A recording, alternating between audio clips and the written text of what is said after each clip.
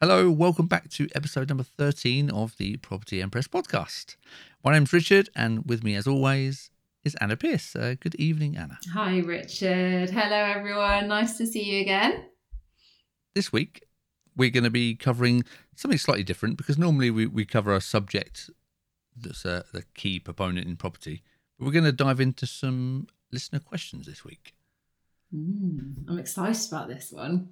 Yeah, because you get so many questions. I mean, you have a list as long as your arm for questions, and that's what your TikTok's for, answering questions, which is fantastic information. If you don't follow Anna on TikTok, then you should do that. Property Empress. There you go. That was almost planned. That was. So we're gonna tackle a couple of questions. We're not going to do tons because otherwise we'd be here all evening.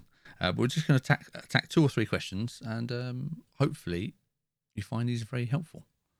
Right. So let's jump straight into the questions, and we're going to start with a question from your Instagram stories, in fact, and it's a question from again, apologies for any pronunciations, so just go with me. So this is from Katrin, and the question is, what's the best area to invest for a Londoner with 60k? Ooh, that's a good question. It's a brilliant question. It's quite hard to answer without having any idea of what your strategy is and what you're trying to create, but I can talk generally. So yeah, basically, if you're, in fact, I did almost a whole series about investing in London not so long ago, because people were asking what's the minimum you need to invest in London and things like that. But basically, if you're living in London, I wish I could remember the answer actually, because I think with 60k, because we looked at what's the minimum you'd need to invest in London. That was it. It was Thamesmead was the cheapest place. I can't honestly remember the price, but I think it was around 200k. So you could, in theory, invest in London. You're going for the cheaper areas, which I don't mind. It's like, go and walk the area, talk to the estate agents, whatnot. But you could effectively invest in London if you wanted to.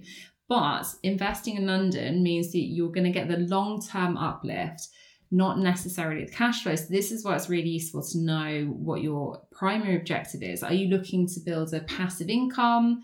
For example, would you like to eventually build enough income to leave your job? Or are you looking just to invest your money to get a good return?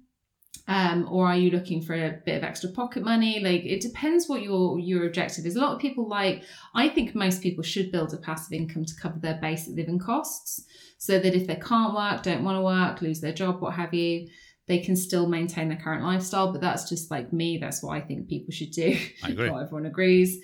So it depends what you're trying to do. So that's where I definitely start. But certainly going outside of London, particularly if you go kind of, because you can go to Midlands, because we invest in Northampton. We were living in London when we started. We invest in Northampton. It's about an hour. Again, it depends whereabouts in London you are. We were in East London, but it was it's 2 hours door to door from East London, from where we were living.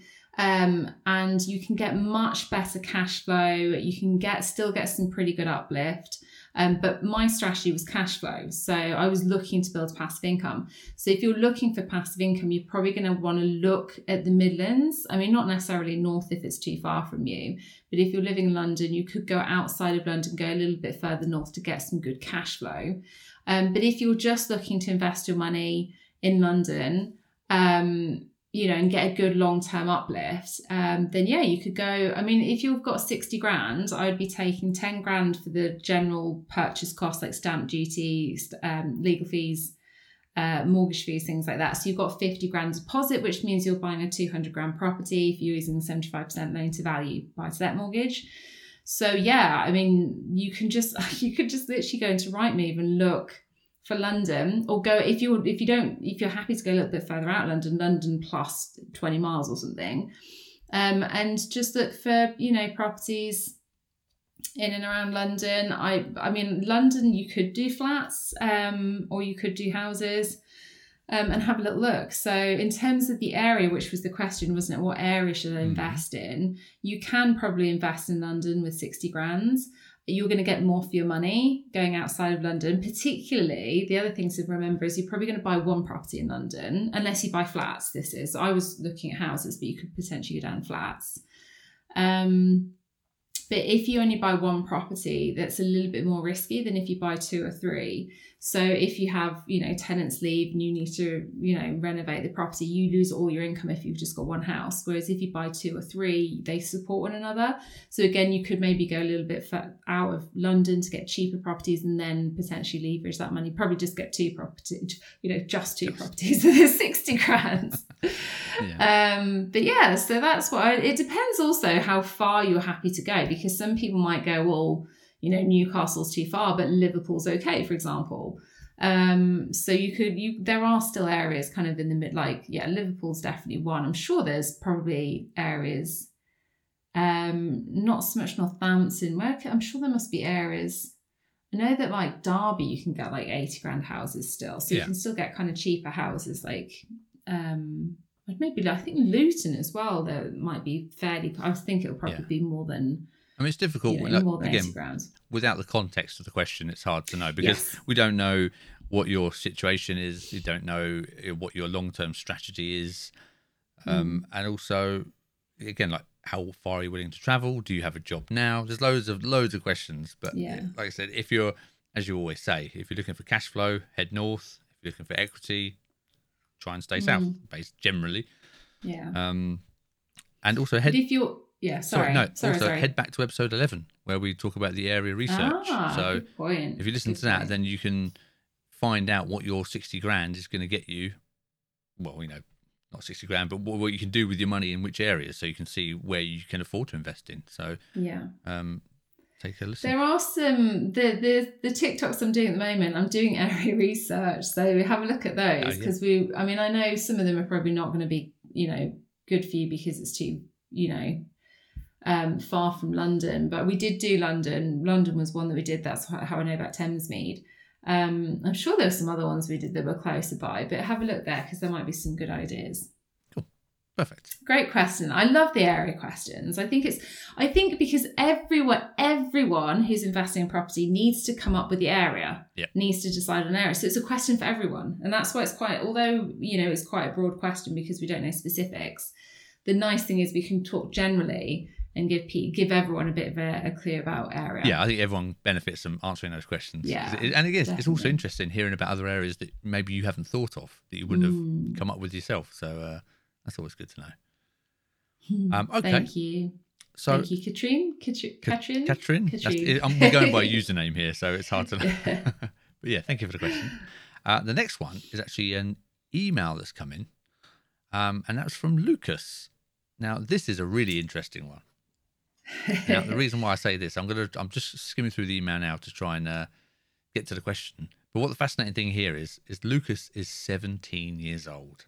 Amazing. Again, I know. I always say this. These teenagers, they're so incredible. I was playing Donkey Kong at 17. Yeah. At 17. Exactly. So well done, Lucas. Exactly. I wasn't even thinking about this. So I'll read out the question here. So the question is, I've recently been listening to your podcast and have been obsessed with different ways to get into property investment. I have around £3,000 saved up and would I know. Amazing. How many games could 17. I have bought? Wow. That's all I would have been thinking of. £3,000 saved up and would really like to just know if I can start rent to rent even though I'm 17. Or would it be best to wait until I'm 18 and then try it again? I come across people most days that are looking to rent out their property. Wow, he's on fire, this kid. As we also deal with letting. Yeah, I think he said that he was working for his dad. I think his dad's got like an estate and lettings agency. Right. So he's in the perfect position to be doing this. Okay. Thank you for taking the time to read my email and have a lovely rest of your day. Oh, bless him. Amazing. Thank you, Lucas. That's a brilliant question. 17. Oh my gosh. I did not have myself together at 17. I know.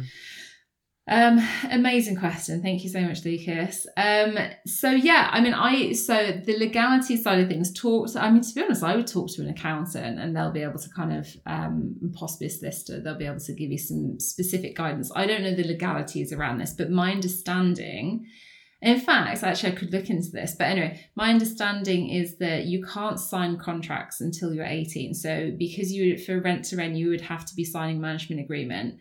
You can't sign them yourself until you're 18. However, I do know that because I mentor teenagers for businesses and stuff, I do know that you can have a company set up where I talk to an accountant, but my understanding is your parent could be a director of the limited company, and basically it's in trust until like you take over when you're 18. So I think you can, because you could be the limited company, but your parent, particularly if your parent, if I think I was right in saying it's your dad's company that you're working for, I'm sure he would be okay to set up the company for you and then pass it over to you when you're 18.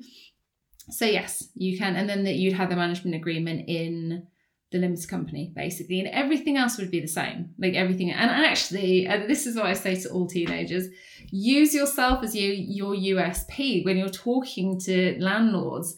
I know obviously you're working in a letting agent, so it's a bit different, but if you're doing like the direct to landlord calls, tell them, lead with the fact that you're 17, you have this business, because people love supporting kids that are doing this kind of thing. Yeah. So yeah, I think that you could absolutely do it. You just have to make sure you structure it in the right way to make it legal. But actually, you're going to probably do better than most because you're 17.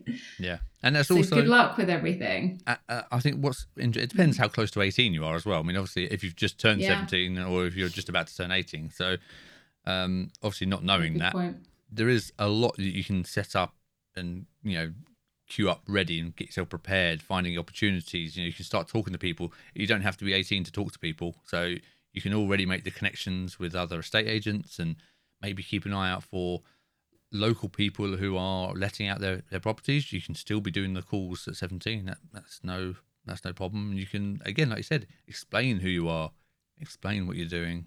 And the day you turn 18, get straight in there. Dive in. It's very true. It's very true. So thank you, Lucas. That's a brilliant question. And best of luck to you. And hey, let us know. Keep us updated on what happens. We want to know. Okay, so the third one we have here. This is a bit of a double whammy question. We're gonna sneak in two questions from one person here. So this was a contact form that was submitted, and this is from Rebecca. The message. I'll read the message because then I don't have to filter it as I read it. Hello. There's nothing rude in here, so I don't have to edit it out. It's okay. She says, hello, absolutely love your podcast. Thank you, Rebecca. Oh, thank you, Rebecca. I've been listening to it over the past couple of days. I've just started on podcast 8, and it's so enjoyable to listen to. Wow. Oh, that's so nice. I like Rebecca. I know, Rebecca. Oh, thank you. I remember on podcast 2 or 3, you briefly mentioned about getting tradespeople to live in and complete the work. I was wondering if you could dive into a little bit more information on buy-to-let renovations and how you do them. Also, I know you've already spoken about angel investors. How did you find your first angel, and what is the best way to find one when you have no experience at all? Oh, that's such good questions. That's kind of two questions, isn't it? There is, although actually, yeah. I've got to chuck in a compliment at the end here because I've got to carry on. Okay. Got to get the compliment in. Love your content on TikTok too. Such an inspiration. Oh, hang on, there's brackets. Thank you. There's brackets. Oh, except, but. Richard is great too. Oh, really? Ah.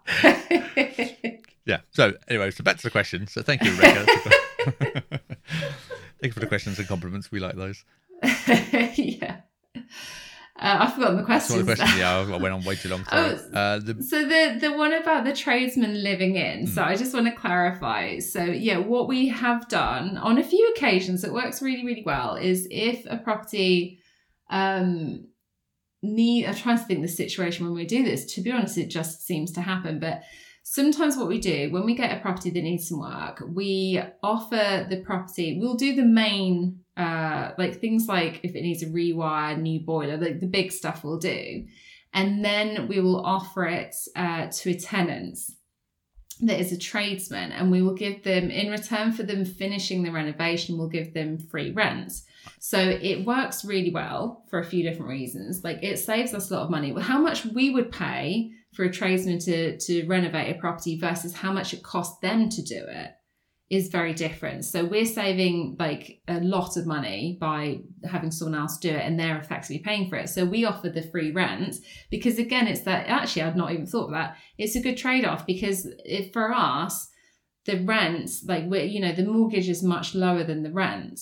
So they're saving rent, which is much higher, but we're only paying the mortgage, which is much lower. And it's the same thing for them. Like, if it was a tradesman we're paying, it would be much more expensive because we're paying for their time and labour, if that makes sense. Okay, yeah. So what we normally do, it depends what needs doing, but we'll give 1, 2, I think we've maybe done 3 months free rent in return for the tenant finishing the renovation, basically. And the nice thing about it is that obviously you're getting a tradesman, so it's done, and it's their home, so they do it to good, really, really good standard. But also it's nice for them because we kind of then are like, well, as long as it's neutral, you choose how you want to decorate it.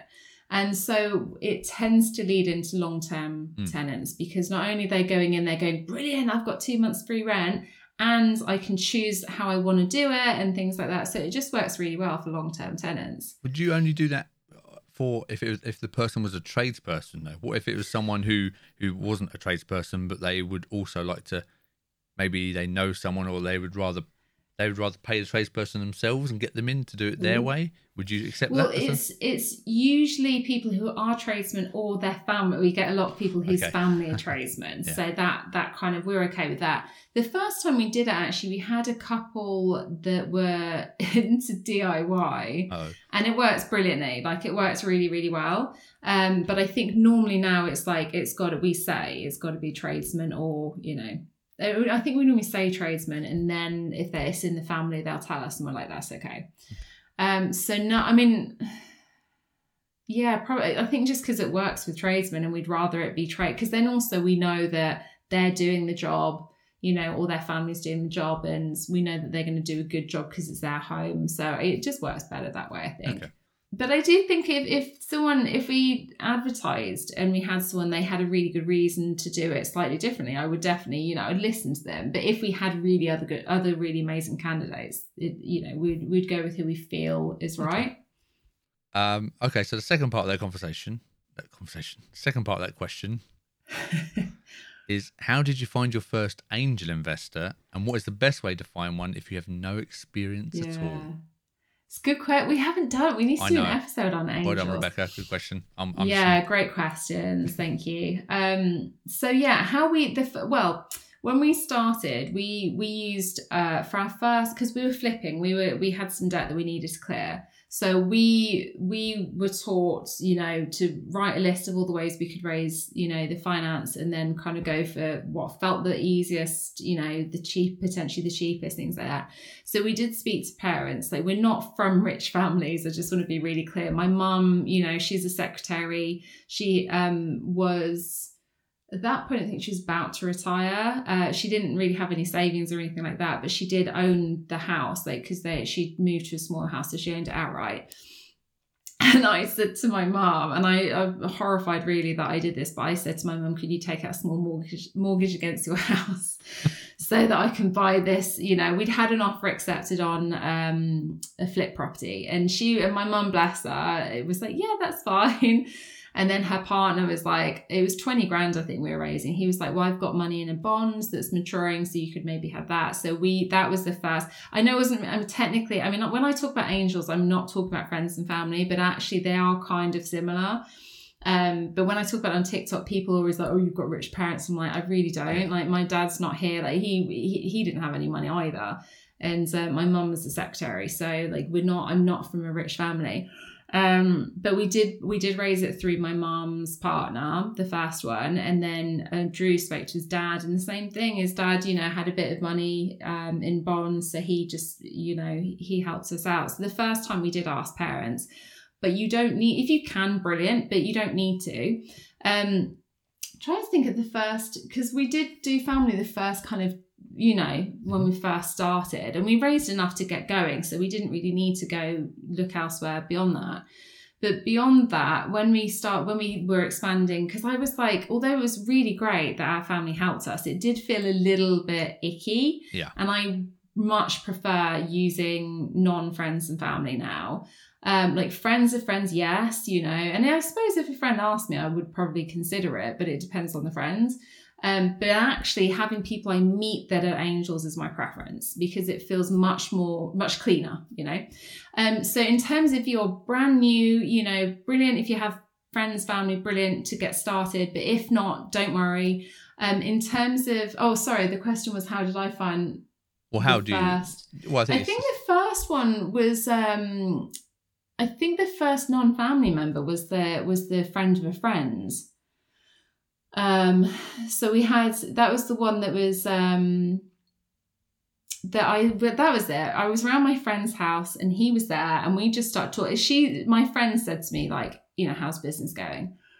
And I was like, yeah, fine. And I started talking to this angel, what turned out to be an angel. And he was like, oh, what's your business? And I was like, property. We started chatting. He said, I've had a couple of rental properties. And then we got chatting, didn't think anything of it. A few weeks later, he actually phoned me and was like, basically, can I invest? So I was like, fab.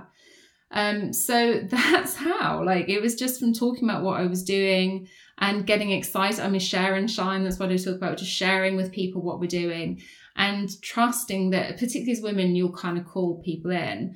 You can absolutely, the most powerful way I have found is just by sharing what I'm doing with and just trust and just allowing it to come up and just loving what you're doing, allowing it to come up, and you'll meet people that naturally come up and, you know, share that you use angel investors.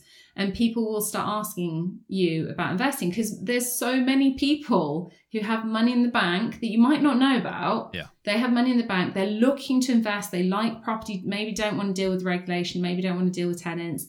The idea of investing in property but being completely hands-off is very appealing. And there's far more angels than there are property investors that use angel investors. So that you're a rare find for them. It's not the other way around. Yeah, that's definitely. And if you...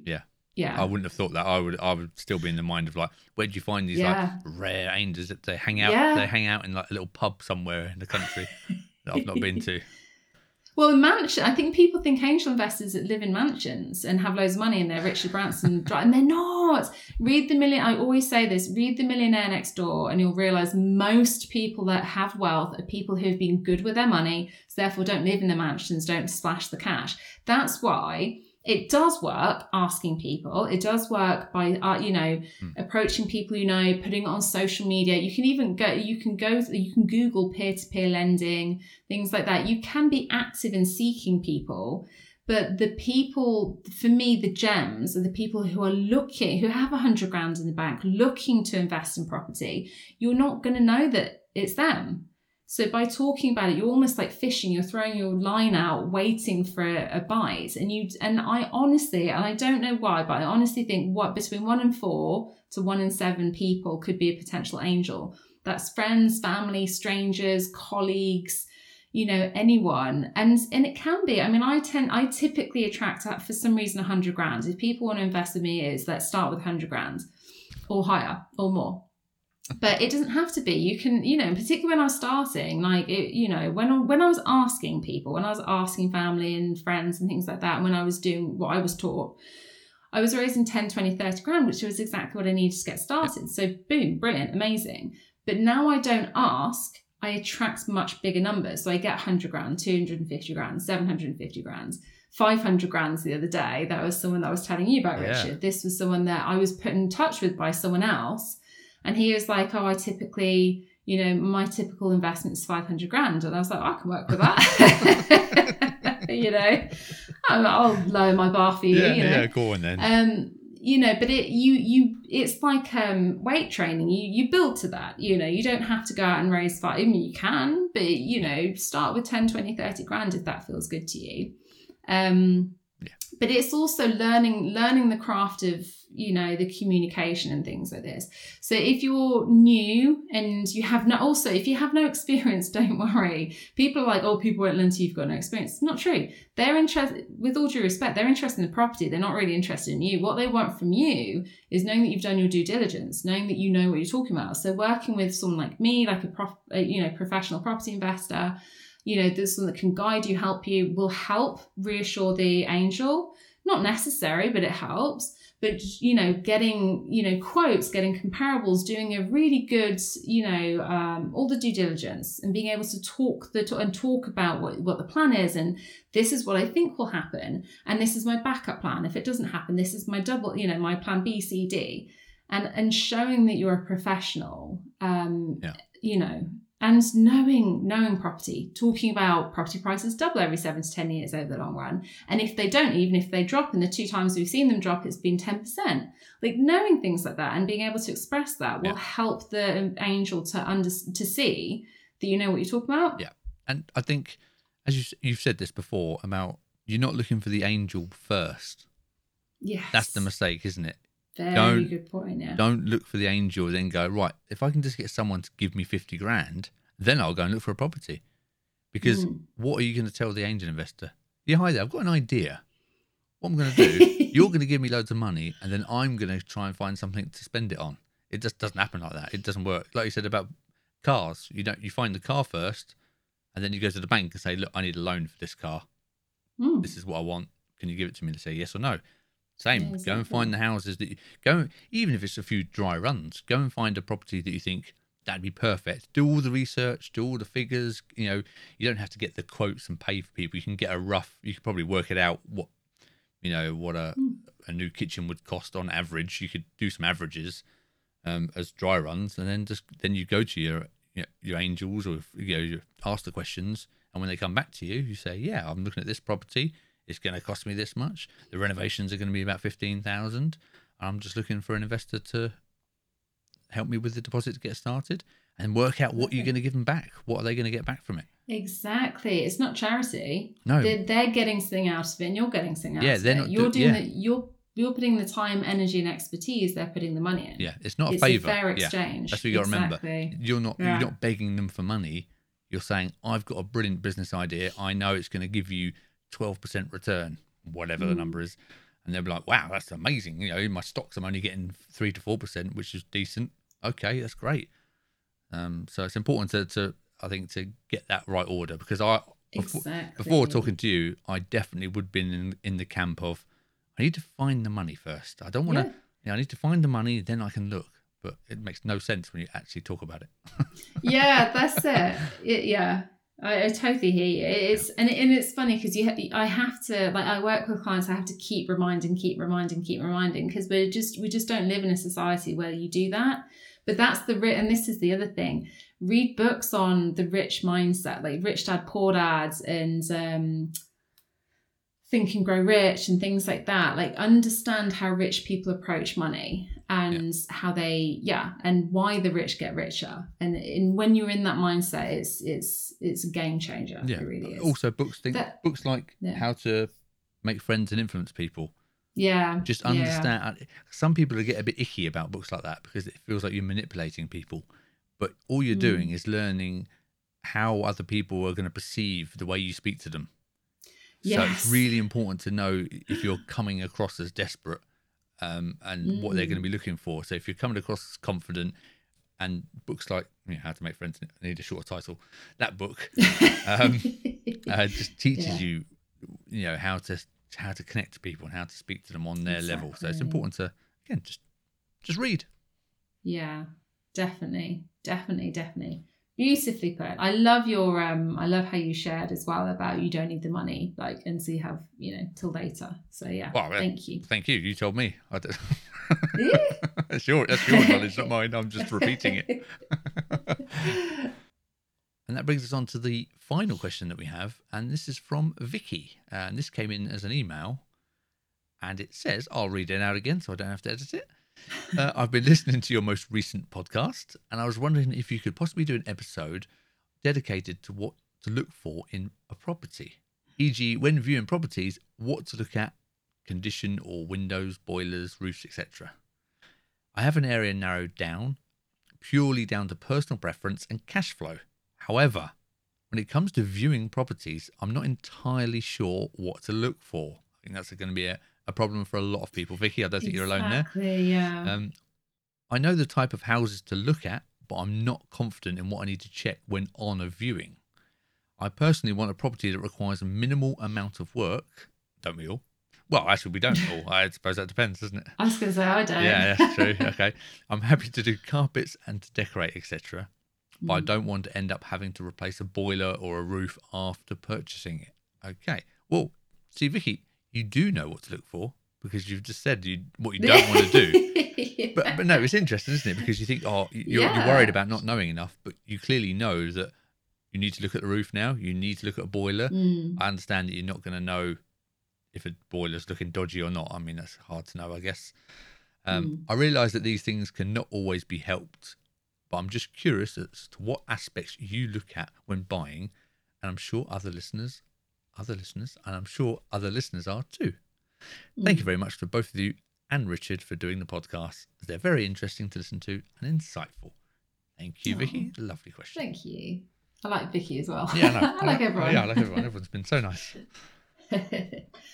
That's a great question. And the reason I really like this question is that I'm still a little bit the same. I think part of the problem is when I look around houses, I'm nosy and I look at stuff. I look at people's stuff and I come out and then Jules talks to me about the electrics or the boiler and I'm like, oh, I didn't look. Yeah. Did you see that duck on the wall? It was lovely. But I still struggle with this. So I totally hear you, Vicky. But there are some really good rules of thumb that I can share with you. First of all, I am just going to very briefly say that when you're looking around, there's a couple of things, there's a couple of cheats that you can do, like cheat sheet stuff that you can do. If you're really not, particularly if you're investing on your own and you are a little bit, just to kind of build your confidence. What I would be doing, there's a couple of things. What I would be doing is the key things are, like you said, the boiler, the electric. You can ask the estate agent, can I look at the electrics? So they'll take you and show you. But look at the boiler, look at the electrics. They're the two main things really. And take photos, because even if you don't necessarily know, well, what does this mean? If you send it to a tradesman, they can give you a broad, brush. Oh, it's going to need fixing, or it's going to be okay. Broadly, like it's very finger in the air, but it can give so that you don't have to worry about, well, I don't know, does this mean it's good or not? But the other thing I was going to say as well, the other cheat sheet thing is don't worry too much because if you have an offer accepted, particularly when you're starting out, one of the first things you can do is that have an offer accepted then, or even you can do this before the offer is accepted, but do a second viewing and take your builder with you. And even if you don't have a builder, go on like My Builder and get quotes, or say that you're going to be renovating or decorating a property. Find someone that you like and ask them to come and look around the property with you and do a second viewing. And then you don't even really need to worry about it. And they can kind of give you, ideally it's once you've got a builder that you've built some, trust with and rapport with. But certainly that's another nice way of doing it. Go what you think it is and then take a builder around and they can give you their expert opinion. So don't worry too much. You don't need to know everything because that's what we do. It's like it's that Henry Ford quote, isn't it? I know everything. I don't know everything, but I know someone who does. Yeah. And you're not meant to know everything. So lean on your team. Like that's what they're there for. Yeah. But very broadly, the main things to look for is, like I said, the electrics and the boiler. And with both of them, you can kind of just have a look at them and see if they look. This is such a girly way of describing it. See if they look new and clean. And if you're not sure, like I said, just take a photo and speak to like a tradesman and get some advice. But usually I can look at boiler and go, oh, it looks good, and you look at the dials. If it's like kind of particularly the electrics, look at if it looks modern or if there's like all the kind of coloured plug bit there. Good. This is like technical stuff. I hope you're listening. I'm exposing. This is not my area. No, this is the beauty of investing with Drew. The point. But this is exactly it. I'm like, I look for the little coloured plug bits, and if it's that, I'm like, it's old and it needs replacing. If it looks modern, it's probably okay. But I will if I'm in doubt, I'll get my tradesman and I'll take photos and send it to them. Yeah. But the electrics, the boiler, definitely. You can also look at the actual plug sockets on the walls. Because sometimes they speak volumes, because if they look old and rickety and they're like, the boxy ones, you'll kind of get a sense of there's going to need some electrical work doing to it. Yeah. The other thing is that for the windows and the roof.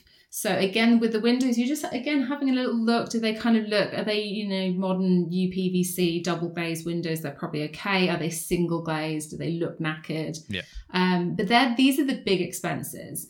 The roof, all I look for in the roof is I come away from the house and I look both sides, from the garden and the front, and I look at the tiles and I look to see if everything kind of looks pretty neat and together, whether it's like warped, whether it's like, they just look knackered. And again, it's a very broad brush rule of thumb. But they're the main things I look for. Yeah. The other thing is smell the house, because damp is the other thing. Of course. Damp, I'm much less concerned about damp. The windows, the electrics, the boiler, the roof, they're the main things. But if there is a clear damp smell, then I'd be like, what's causing the damp? Because I don't mind damp. Damp for me is what's caused it. Yeah. Not like, I need to do damp proof course. What's caused the damp? Like, unless it's a really old house or something, it's a case of working out. Because we did have one house we bought that had damp, and there'd been a leak. The radiator had leaked. And normally, in Northampton, there's a lot of cellars. So we were just going, to the basement, and you can smell it. Like, that's the place you're going to smell it. So we'd go in, if there's damp, it's a bit like, well, there's some damp, what's going on here? But they're the main things. And if you don't want to do the boiler, the rewire and things like that, then just look at those main things. And if they all kind of look fresh and modern, then you're probably okay. Yeah. But a boiler's really, I like replacing the boilers, because I think it's a really nice way to uplift the property. Particularly as with... Yeah. Sorry? There's a chance to move it as well, because often they're in stupid places. That's true. Yeah, that's true. But actually, it's not that. I don't think it's that expensive to replace boilers. I think it adds a lot of value, a lot of benefit, and doesn't really cost that much to do. Rewire is a bit messy and a bit tricky. Roof, we've bought one property that had like it had work done to it, but it was like sagging. Okay. I'm sure that's not the technical name. That sounds right. But we've never had to do any, not that I can think of, we've never had to do anything with the roofs or really the windows, but we very often do the rewire and the boilers. I'm not worried about that. Yeah. They're the main things. Do you have anything to add to that, Richard? I do. I do. Yeah. I do. One thing is, for the roof, again, just look at the neighbour. Look at all the other houses, because most of the houses would have been built around the same time, if not exactly the same time. So check out to see what the neighbours' roofs are looking like. If they're all looking shiny and nice and yours is looking battered and horrible, probably hasn't been done for a long time, So you can get an idea if it should look like that or not. So that's an easy one to check. With the windows, they do need replacing. I think that people forget that UPVC windows have a lifespan, because the gas in between the panes, they do seep out and fail. So, windows don't last forever, and that's an expense that every house is going to have, no matter what. So it's not crazy expensive to replace the windows. You don't have to replace all of them. You can just do, the bottom ones or whatever one needs doing. So that's an easy one to check as well. And also to make sure when you're there, make sure that open the windows, make sure they close properly, because if you start having problems closing one, it might mean that either the windows are failing or there might be some other structural problems that are causing the windows to bow. So just open the windows. That's an easy one to check. That's a nice one. And the other one is a TikTok video that I saw of this guy. Okay. And he takes a ping pong ball with him, the house viewings, and he just puts it on all the surfaces. So he goes into the shower room and just lays the ping pong ball down, and he's looking for it to roll towards the drain pipe. And then like with the kitchen, he puts it on the kitchen floor, just checking all the floor levels. So I thought, that's a genius. Just take a ping pong ball with you. So there you go. That's my tip. Actually, that is a good point. I probably should talk about there's two other things: cracks and conservatories. Mhm. Because cracks are, so people can freak out a little bit about cracks. Cracks don't necessarily mean subsidence. They can mean subsidence. They can mean that there's a deep, excuse me, a deeper like underlying issue. But with the crack, if there's actually, to be honest, if I looked at a house, there's a crack, I would talk. I mean, I don't put much faith in an estate agent knowing, but I would start by asking the estate agent, because often if an estate agent is showing a property, taking on a property that has a big crack in it, they will have had to have the conversation with the owner, so they might know, and it's certainly a good place to start. But again, it's that thing of, don't be put off by stuff like that, but be aware of it. If you see cracks, like point it out with the estate agent, see if you can get any information, and just be aware that, you know, potentially you might have to do a little bit more digging. Yeah. But you're going to, if you're buying with mortgages, the lender will do evaluation anyway. Like, they're basically making sure it's structurally sound. And particularly if you have your own survey, any of these kind of issues will come up anyway. So it's probably going to get caught. So even if you go and look and go, the windows look okay, for example, and they're not, it will come up before you buy the house. So you've got lots of security. Yeah.